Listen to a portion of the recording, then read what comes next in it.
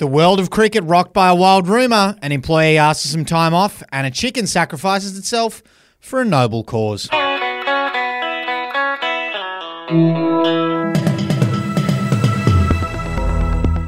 Hey, this is Effie Bateman, and this is your Daily Batuta for Wednesday, the 12th of July. Happy Hump Day. My name's Wendell Hussey. Hope you are keeping well wherever you are listening to us in the world.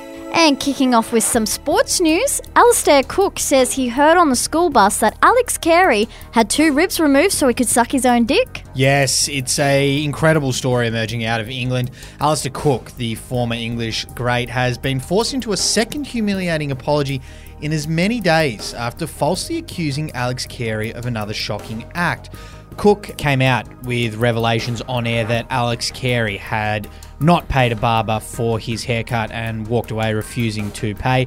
Turns out that malicious rumour, which was completely untrue, was spread by esteemed publications like The Sun and frantically shared by English cricket fans looking to villainise the quick-thinking wicketkeeper who ran out Johnny Bairstow. However, Cook hasn't left it at that. He's been forced to apologise after claiming that Alex Carey also had his bottom 2 ribs removed in order to suck his own dick. As Cook said, yes, I heard some of the older boys on the bus saying that he legit had the operation so he could suck himself off. And my older brother said it's 100% true, so it definitely is. Anyway, an old school rumour making a return. And up next, employee asking for pet leave asks if they have rocks in their head where their brain should be. Yeah, a somewhat junior employee at a local mid-tier domestic public relations firm has surprised their human resources department this morning by asking for pet leave. The firm, Galhouli & Partners, told The Advocate that they offer a number of different forms of leave to their employees, but pet leave is not one of them. The conversation with HR took place after Kevin Boying, a middle manager with no official job title, discovered that Gilhooly's offer a generous and competitive paternity leave package in addition to an industry-leading maternity leave program. Kevin spoke to our reporter this morning in the cafe opposite their old city district offices where he said HR laughed at him.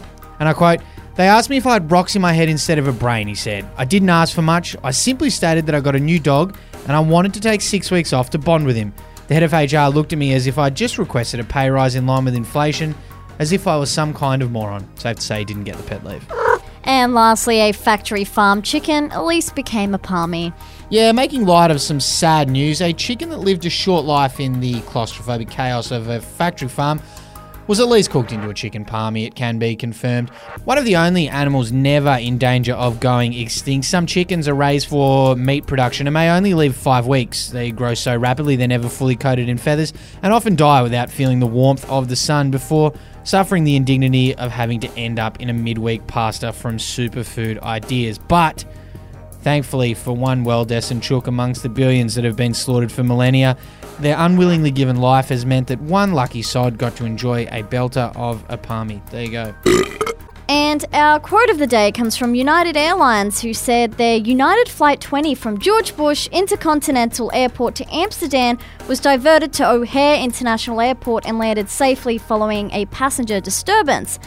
This passenger disturbance was referring to an unruly business class passenger who interrupted the flight, reportedly because his first meal choice was unavailable. Well, look, $7,000 per ticket for business class on that route, I believe. So, I think that's fair. You know, you got to kick up a stink if you're not getting the perfectly seared salmon. Anyway, that's what's making news for today. See you later. Bye-bye.